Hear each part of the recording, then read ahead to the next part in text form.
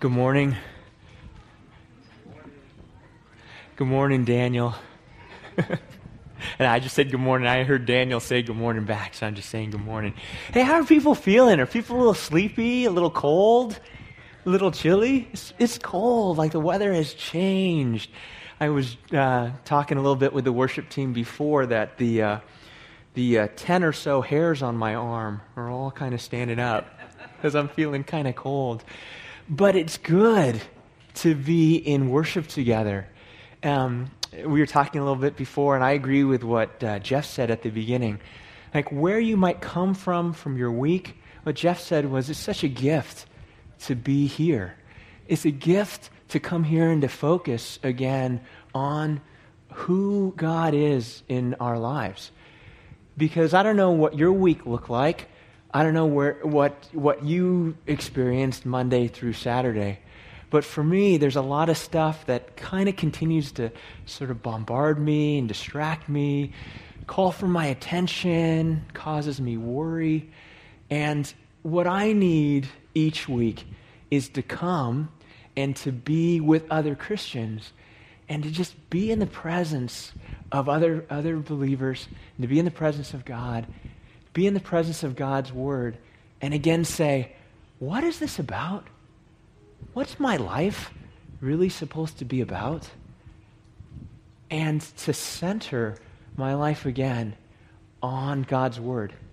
So you might have had a week where you were just super faithful and you were reading the book of John and you were praying and you were completely tracking, and you come going, man, I am super ready to worship. I'm super ready to expect God to do something in my life. Or you might have come here this morning out of a week that was super full and super distracted, and maybe you just barely made it to GRX today, and you're running and you got tons of stuff you got to do afterwards. I don't know how you've come, but what I invite you to is to say, hey, for this chunk of time that we're here together, as much as you can, we just open up ourselves before God's Word and say, God, what do you want to show us this morning about who you are, God? And what do you want to show us about ourselves and who we are? And what does it mean to follow Jesus Christ in a real way, in a relevant way, every day of the week? What does that mean? What does that mean for us? Today, we're going to continue looking at the Gospel of John, and we're going to pick up something in John chapter 19. And when I've been looking at that and praying about that and reflecting about that for us as a church, this one phrase came to my mind. This one kind of word, well, it's actually two words, that came to my mind as we grapple with this passage in John chapter 19. And it's this two-word kind of phrase, and it's called kingmakers. Kingmakers. So if you see that this sermon is titled The Kingmakers. I'm going to look at that a little bit out of John chapter 19. Now, kingmakers is generally a political term. If you know politics, you know socially, you know history, what goes on. The kingmakers, it's usually a political term. But I'm going to use this definition of kingmakers as we look at the passage today. And kingmakers, I'm wanting it to say this. Kingmaker, it's a person, it's one having great influence over who or what will rule. It's a kingmaker, one having great influence over who or what will rule. That's what a kingmaker is. Someone having influence over who or what will rule. And as I read our passage today in John, I'd like us to ask ourselves, who are the kingmakers in this passage? Who in this passage has the power to decide who or what will rule? Who has the power to decide what's going to rule? Who are the kingmakers? So if you have your Bible there, let me invite you to turn to John chapter 19, and we're going to read verses 1 through 16 and take a look at what's going on here in this story. By way of a little background, What's going on here in the Gospel of John is that Jesus Christ is coming to the end of the story. That Jesus Christ is right now on trial before Pilate. And if you know the Gospel of John, where this locates us is that Jesus Christ has been betrayed by Judas. And Jesus has been arrested now and taken by the Roman authorities. Peter has denied Jesus Christ 3 times. So Peter has distanced himself from Jesus, and Jesus is now with Pilate. The scene around Jesus is that there's this huge mob of people, the Jewish people, the Jewish leaders, and they're all trying to get Pilate to crucify Jesus Christ. Now, historically, what's going on is that the Jewish people actually can't put anyone to death. The only people that can kill anyone in this time or sentence someone to death are the Roman authorities, because Rome has control over the whole region. And the reason why the Jewish people cannot sentence Jesus to death, they want to sentence Jesus to death because he's saying he's the Son of God. And that's blasphemy. And so the Jewish leaders are trying to kill Jesus for that religious theological blasphemy. But they cannot put Jesus to death himself because of the political structures. And so only the Romans have the authority to put someone to death because they are the authorities in that region. That's the Pax Romana, the peace of Rome. That's the first century in Jerusalem area. Only the Romans can rule, and only the Romans can set the rules. And so only the Romans can say who gets put to death. That's all this historical background because that comes to play in this passage. Why only Pilate is the one that can sentence Jesus to death in this. But anyway, that's what's going on. Big crowd, big riot, lots of anger. Pilate there is the Roman authority that can make judgment over Jesus Christ. And so now Pilate is with Jesus, and we pick it up, chapter 19, starting at verse 1. This is reading out of the English Standard Version. That's what the ESV means up there, English Standard Version. Then Pilate took Jesus and flogged him. Pilate had Jesus beaten. Then the soldiers, that's these Roman soldiers, twisted together a crown of thorns and put it on Jesus' head and arrayed him in a purple robe. And they came to him saying, "Hail, King of the Jews!" And they struck him with their hands. What's going on there is that they knit this crown together of thorns. They place it on his head. The crown is sort of symbolic of leadership, of kingship. And then they take a purple cloth and they wrap it around him. But they're not actually acknowledging him as king. They're mocking him as king. In the first century, purple was a sign of royalty. It was a sign of kingship. Purple was a very expensive dye to get. They had to get the purple from the shellfish in the Mediterranean region. And they'd grind that up and they'd get the dye out of the shells. And so when you made a purple cloth, it was very expensive. And so it was really reserved for the kings. It was really reserved for royalty. But here the soldiers are mocking Jesus. They put the robe on him. They put the crown on him. And they say, "Hail, King! You're the king! Hail!" And then they beat him up. They're mocking him. They're mocking him. Okay. So then Pilate went out again and said to them, said to the Jewish crowd, "See, I am bringing him out to you that you may know that I find no guilt in him." This is on trial. Pilate doesn't find any guilt in Jesus Christ. So he's bringing Jesus out to the people and saying, "I don't find any guilt in him." So Jesus came out wearing the crown of thorns and the purple robe, and Pilate said to the crowd, to them, the Jewish crowd, "Behold the man." And when the chief priests of the Jewish people, and the officers saw him, they cried out, "Crucify him! Crucify him!" It's the Roman torture for nailing someone to the cross. Excuse me. Nailing someone to the cross and killing him. Pilate said to them, "Take him yourselves and crucify him, for I find no guilt in him." Pilate is telling the Jewish people, "You kill Jesus. I don't find any guilt in him. You kill him." And then look at this. The Jews answered him, "We have a law, and according to that law, he ought to die because he has made himself the Son of God." When Pilate heard this statement, he was even more afraid. And he entered his headquarters again, and he said to Jesus, "Where are you from? Where do you come from? Where are you the king? Where do you come from?" But Jesus gave him no answer. So Pilate said to him, "You will not speak to me? Do you not know that I have authority to release you and authority to crucify you?" And Jesus answered him, "You would have no authority over me at all unless it had been given from you from above. Therefore, he who has delivered me over to you has the greater sin." And from then on, Pilate sought to release Jesus.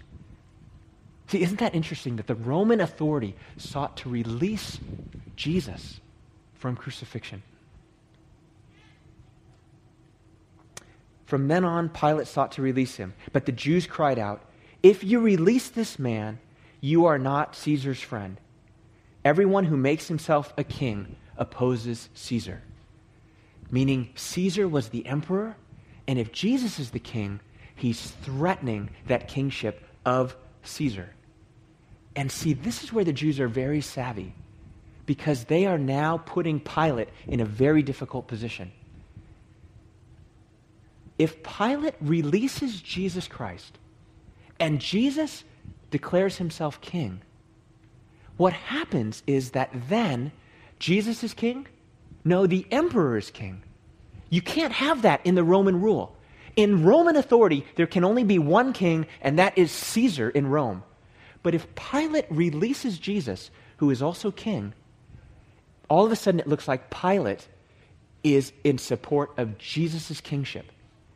And because Pilate does not want to get in trouble with the king of Rome, he's caught. He can't release Jesus as king and also affirm Caesar as king. So the Jews are very savvy here. Politically, Pilate is caught.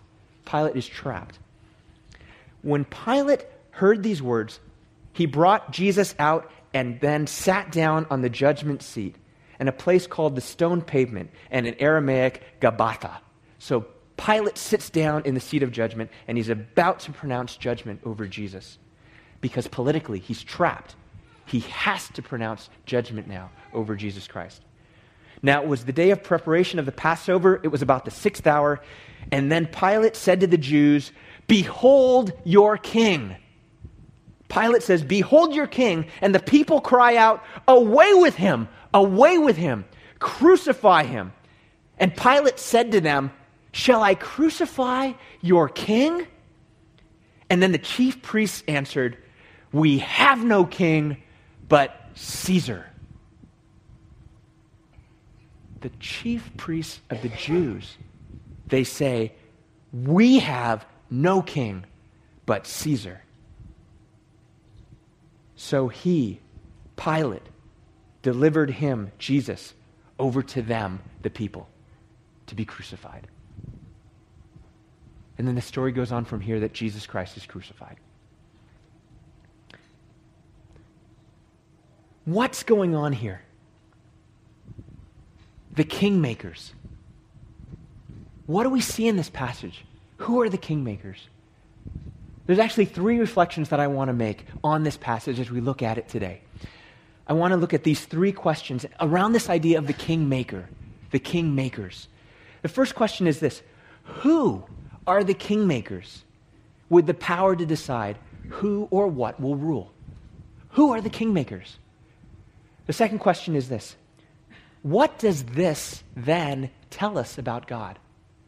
And then the third question that I want us to look at is, why does king-making matter at all for you and for me?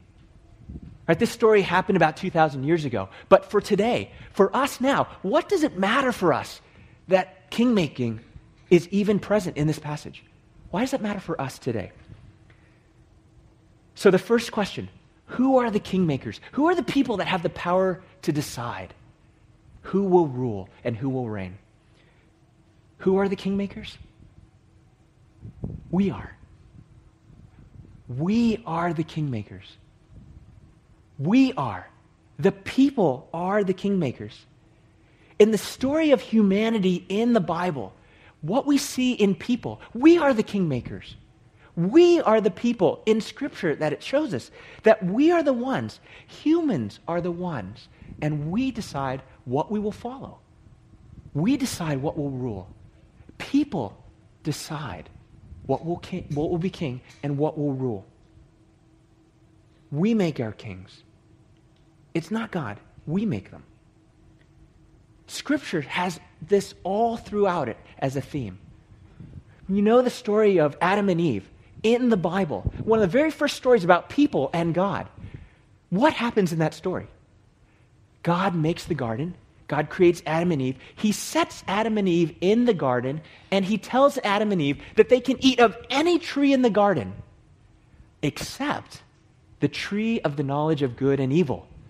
They can't eat from that tree. They can eat of all the other trees. That's what God sets up. That's the rule of God. He says, you do this and you'll live. But what do Adam and Eve do? They eat from the tree of knowledge of good and evil. The one tree that God says don't eat from. God only had one rule for them to do, and they broke it because they wanted to decide what and who would reign and rule. It's Adam and Eve, right from the very beginning. But then in Scripture, we see this again and again. Think about the story of Moses. Think about what happened in the book of Exodus. In the story of Moses, in the story of Exodus, it's God who rescues the people out of the slavery that they had in Egypt. That's the whole Exodus, exiting. That God took his people and they exited, or they had the Exodus out of Egypt. So God rescues his people. God delivers the people from destruction by parting the Red Sea. People cross dry land. God provides for these people in the desert, in the manna, in the quail. God is taking care of them. But then they decide they don't want to worship God. When Moses goes up onto the mountain to receive the 10 commandments from God, what do the people do? If you know the story, you know that people gather all their gold together and go, well, we haven't seen Moses in a while. He's up on the mountain talking with God. I know what we should do. Let's get all our gold together. And they melt all the gold down, and then they make a golden calf. They make a golden calf. And then it says in Exodus 32:4, and Aaron received the gold from their hands and fashioned it with a graving tool, and they made a golden calf. And then they said, these are your gods, O Israel, who brought you up out of the land of Egypt. This golden calf is what brought you out of the land of Egypt. It's not God. It's this cow. It's this golden bovine. What's going on there? It's that in history and in humanity, we want to make something to rule over us. That's not God. That's something else. Later on in the book of Samuel, in 1 Samuel chapter 8, Samuel was a prophet for the Lord. And God is leading his people. And then there's this thing that happens where all of a sudden the people say, you know what? We don't really want God to be our king anymore. We want a human king. And Samuel's like, the prophet of God said, no, that's not a good idea. But the people say, we want a human king like all the other nations. All the other nations around us have a human king. We want a human king. We don't want God to be king. We want a king like all the other nations. And Samuel goes, man, this is not a good idea, people. God's your king. The people say, we want a human king. And so Samuel prays to the Lord, and then the Lord says this to Samuel. And the Lord said to Samuel, obey the voice of the people in all that they say to you, for they have not rejected you. This is God speaking. But God says, they have rejected me from being king over them. According to all the deeds that they have done, from the day I brought them up out of Egypt, even to this day, forsaking me and serving other gods, so they are also doing to you. See, God is saying to Samuel, see, this happens. It happens over and over again. From the day I brought the people up out of Egypt, when they made the golden calf, all the way till now, they're rejecting me as their king. They're rejecting me as their king. People do this all through Scripture. People do this all through Scripture. And I'm suggesting today that really as people, we're no different. We do this as well. It's a struggle for us, even as people that follow Jesus. It's just so natural for us as humans to want to reject God as king. And they did it so much in Scripture. So who are the kingmakers? The people. We are the kingmakers. We get to say what will rule. But then the second question I want us to look at is then what does this tell us about God? I mean, God is all powerful. God is all omnipotent. God is omniscient. God knows everything. God can just make us follow him, right? God's all powerful. God can just force us to follow him. Unless it shows us something about the quality and nature of God. Why would God not force people to follow him? And the reason why I think God wouldn't force us is because it's keeping in the very nature of God. That God doesn't force us to follow him because God loves us. And God loves us so much that he gives us the choice. God gives us the choice to follow him and to name him as the one that will rule and reign in our life. We can choose God because God loves us. We can choose God or not choose God because God loves us. There's a family that I know, and they've got 2 kids, and their kids are adults now. And this is just really interesting to know this family and walk with this family. In this family, with their 2 kids, they've got 2 kids, and they raised them up, and they took care of them.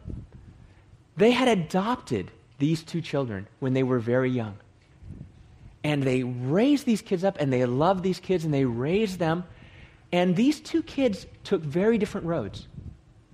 One of their kids has grown up now as an adult and loves their parents. They're with them in family events. They spend time with the family and extended family. This one child just is a part of the family. And the parents love this child, who's now an adult, and it's a reciprocal relationship. But in this family, there's another child, also adopted.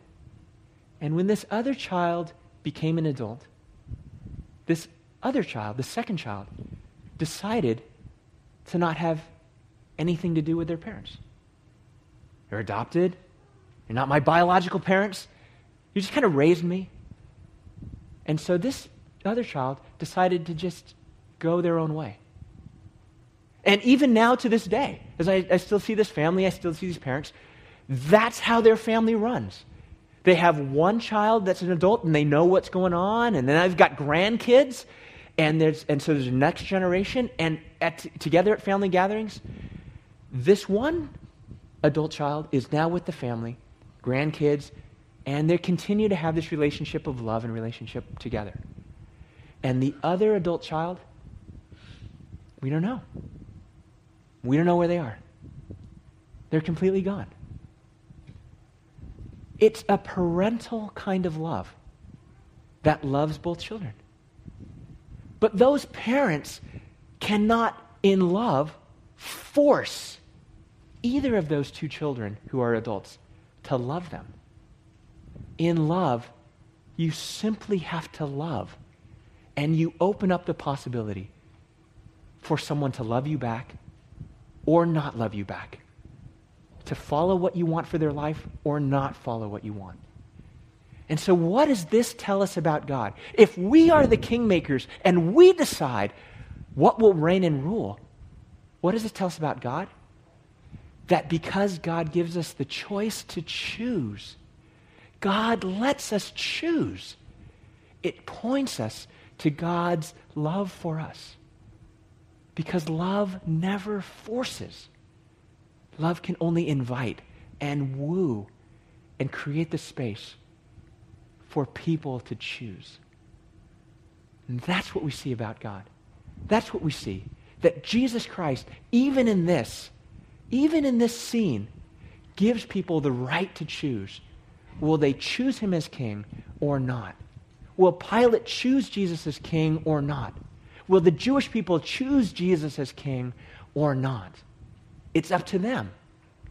Because God creates that space. Because God loves them and creates that space for them to choose. So then the third question, why does this matter for us at all? Right now, why does king-making at all decide for us? Why does it matter for us at all? Because each of us in our lives, every day, we decide who will be king. We all make something king in our lives. You might not have ever thought about it like this, but we all make something or some things king in our lives. We all bow down to something in our lives. We all have something in our lives that we say, this is going to rule. Maybe it's explicit and we know it. Maybe it's implicit and it's just by our behavior. But we all have something or some things. Let me try to show it to you guys in a different kind of way. This is sort of something that helped me think about it and go, wow, man, this is how I had to grapple with this. Let me ask this question, and this is another way to get at this idea of what rules in our life. Why do you think it's so hard for us to love as Christ calls us to love? Why is it hard for us to love? Why is it so tough for us to live unselfishly? Why is it so hard for us to do good? There's an author named Tim Keller. He's out in New York, and he's a pastor of this church called Redeemer Church, and he's written a bunch of books. And one book he wrote is called Counterfeit Gods. And what I love about what Tim Keller says about this is he says this, and it's going to be up here on the screen. It is so hard to live unselfishly because in any actual circumstance or situation, there is something you feel you must have in order to be happy. Right? Why is it so hard for us to live unselfishly? Because there's something in our life that we want to have to make us happy. Something that is more important to our hearts, to your heart, than God himself. If we can identify what that thing is in our heart that we need to make us be happy, it's going to give us insight into what we say rules in our life. Let me try to give you an example out of something that happened in my own life. Something that happened that I discovered, wow, this is ruling in my life more than God. I was in a work situation where it was kind of a little bit hostile. I was in a work situation where it was a little bit conflicted, and it's kind of rough to be in there. And it was tough. It was really kind of tough. You know, maybe you understand that kind of work situation where it's a little bit conflicted, people are a little bit on edge, people aren't really feeling super safe about the environment. And so I was in a work environment like this, and I'd pray about this work environment, and what should I do? God, what do you want me to do here? I'm a Christian, and how do you want me to engage in this? And I kind of began to sense that God was wanting me to help bring some clarity to this situation, and to start naming a couple of things, and to start trying to bring some healing to this work situation. And I was praying about it and saying, okay, God, you want me to... It's a risk, right? If you're in a conflicted work situation and you're there and you begin to name things that are true, it's a risk. So I began to pray about this, but it sensed that God was wanting me to do this. So I began to talk with some people and talk with some leaders and begin to name some of the things that were difficult, that were unhealthy. And it began to feel a little bit conflicted, even in myself. And even my prayer times, I was like, God, this is scary, but what do you want me to do? And I started going down this road. And I felt like it would be faithful to start naming some things and to start bringing some people together to talk about some things. And so over a course of several months, I began to talk with people and began to bring up some things and began to gather people. I gathered some people together to talk face to face about some really difficult things. And in that whole course of time, a miracle happened. God worked in the hearts of people in this situation, and healing began to happen. Honesty began to emerge, and things that were broken began to get healed. Health began to come to this organization. And it was really great.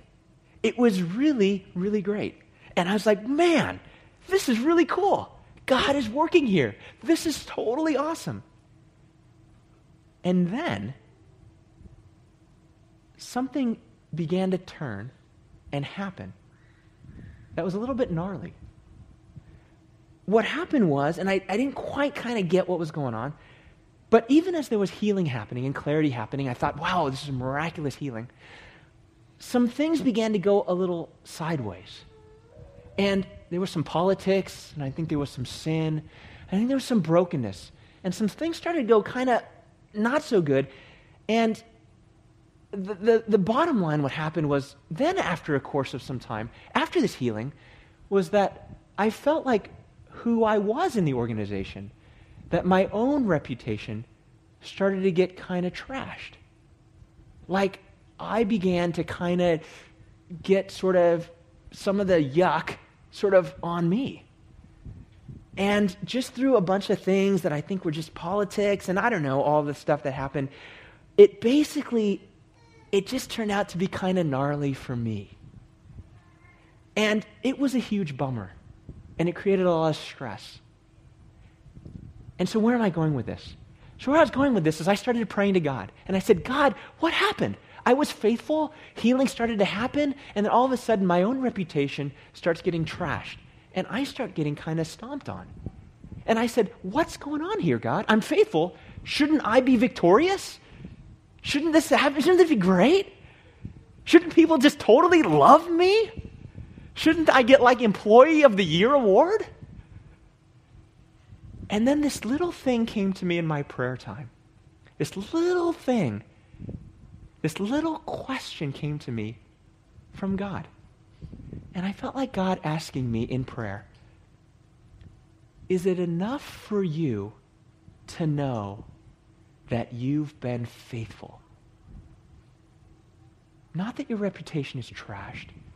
Not that you feel like a bummer. Not that you feel like it's a big bummer. Is it enough for you to know that you were faithful to what I called you to do? Now, of course, the good Christian answer, the good answer that the pastor should say is, yes, Lord, it was enough for me to know that I was faithful. That's the good Christian answer. But the reality for me was, no, it wasn't. I said, God, no. It's not enough for me to know that I was faithful. I want people to go, wow, good job, Scott. You brought so much healing here. I wanted the acclaim of people. I wanted the approval of people.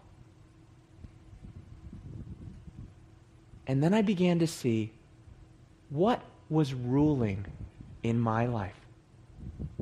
What had I made king in my life? Was Jesus my king? Was God my king? Or was the approval of people my king? Is it enough for me to know that I've been faithful? Not really. Not if the approval of people was what I really wanted.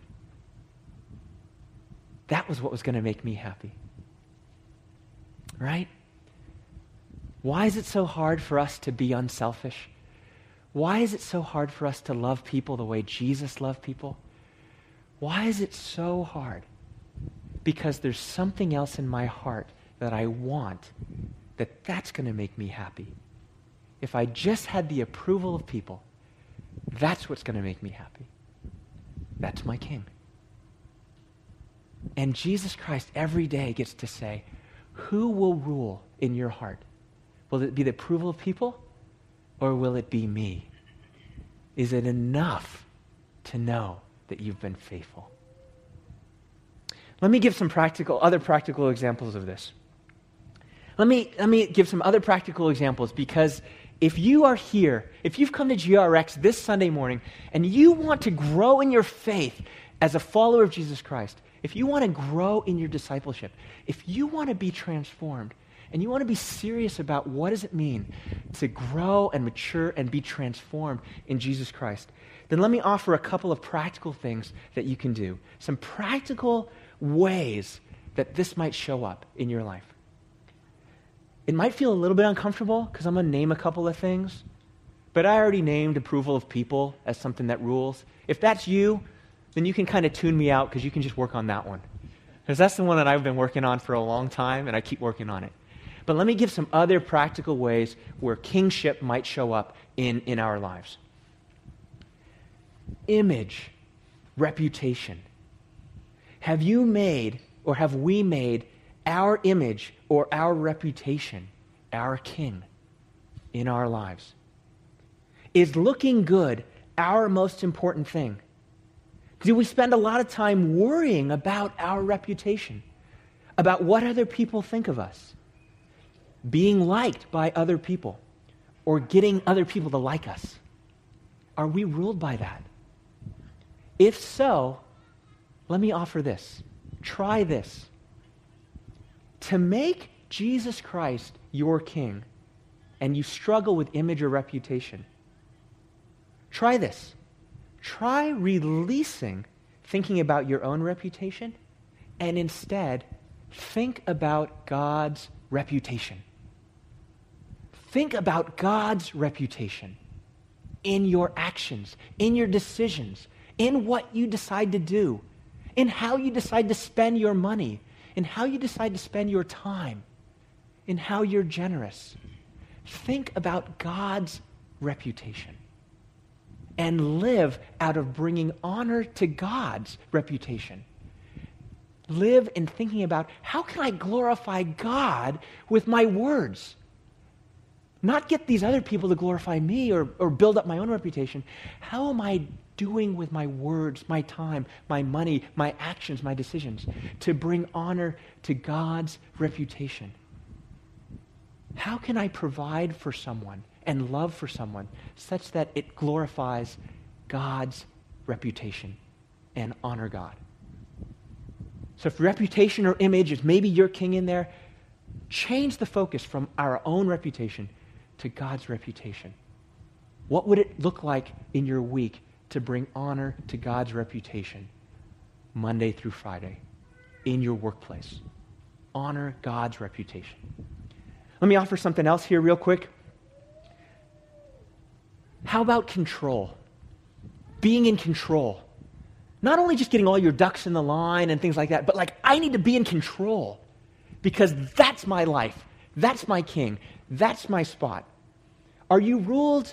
Are we ruled? Am I ruled by a constant desire to remain in control of things?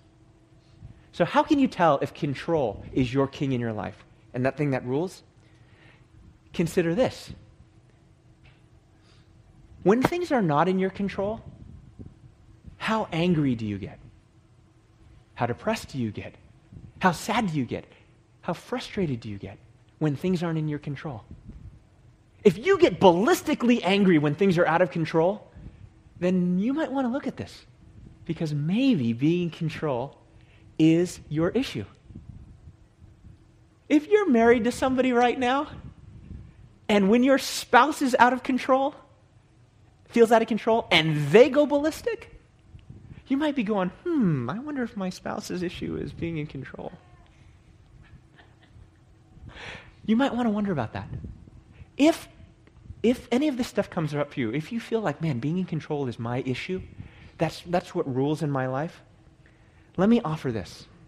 To make Christ your king, I'd say this. Number one, know God. I would say one of the things that's so important for you is to know God. That means know God in Scripture. I would call you to read your Bible every day. One chapter a day. Read the Gospel of John, that's fine. You can read Mark, you can read Genesis. Read one chapter a day, because that begins to put the control of your life, the control of your time, into God's hands by reading one chapter a day, because you're controlling your time by putting that into God's hands. Number two, ask Him in situations, Lord, what do you want me to do? That means you're going through your day and you hit a situation and you say, Lord, what do you want me to do? Not how can I control this, but Lord, what do you want me to do? Listen, and then have courage to do that. Because God may lead you into something that you may feel very out of control to do. But that's placing the control of your life into God. God, what do you want me to do? There's a whole bunch of other things that could be our thing for what's a king. Not just approval of people, not just my image, not just being in control. Comfort, safety, finding comfort, feeling good, making sure everything is safe. These are things that sometimes rule our lives. How about entertainment? I'm only happy when I'm entertained. I go from the next entertainment thing to the next entertainment thing to the next entertainment thing. That's the thing that rules. Jesus says, I want to rule in your life, not the next entertaining thing. Or maybe my own needs. Maybe my own needs, satisfying my own needs, are my king. God says, no, it's not about that.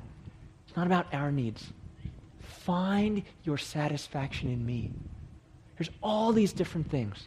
But Jesus says, find your satisfaction in me. We've been studying the Gospel of John. All these things come up in John. Jesus says this. Jesus says, I came that they might have life and have it abundantly. John 10:10. John 15 says this. Jesus says, if you keep my commands, if you follow me as king, you will abide in my love just as I have kept my Father's commands and abide in his love. Under the lordship and kingship of Jesus Christ, these things I have spoken to you, that my joy may be in you, and that your joy may be full. Jesus Christ wants us to say yes to his kingship in our lives. The question for us is this: will we make Jesus Christ our king? We are the kingmakers. We say what rules in our life. Will we make Jesus Christ our king? See, you're the only one that can choose. I can't choose for you. Your parents and their faith, they can't choose for you. Only you can choose what you will say is going to be king in your life. Jesus loves you. God loves you. That's why he came to earth. That's why he suffered what he suffered before Pilate and what he suffered on the cross. That's why he died and rose again, so that we can be forgiven of our sins and have a life in Jesus Christ, ruled by him. His yoke is easy. His burden is light. His life is abundant. His joy is everlasting. In him, in Jesus Christ as King, you will find forgiveness for your sins. You will find rest for your soul. You will find hope for this life and for the life to come.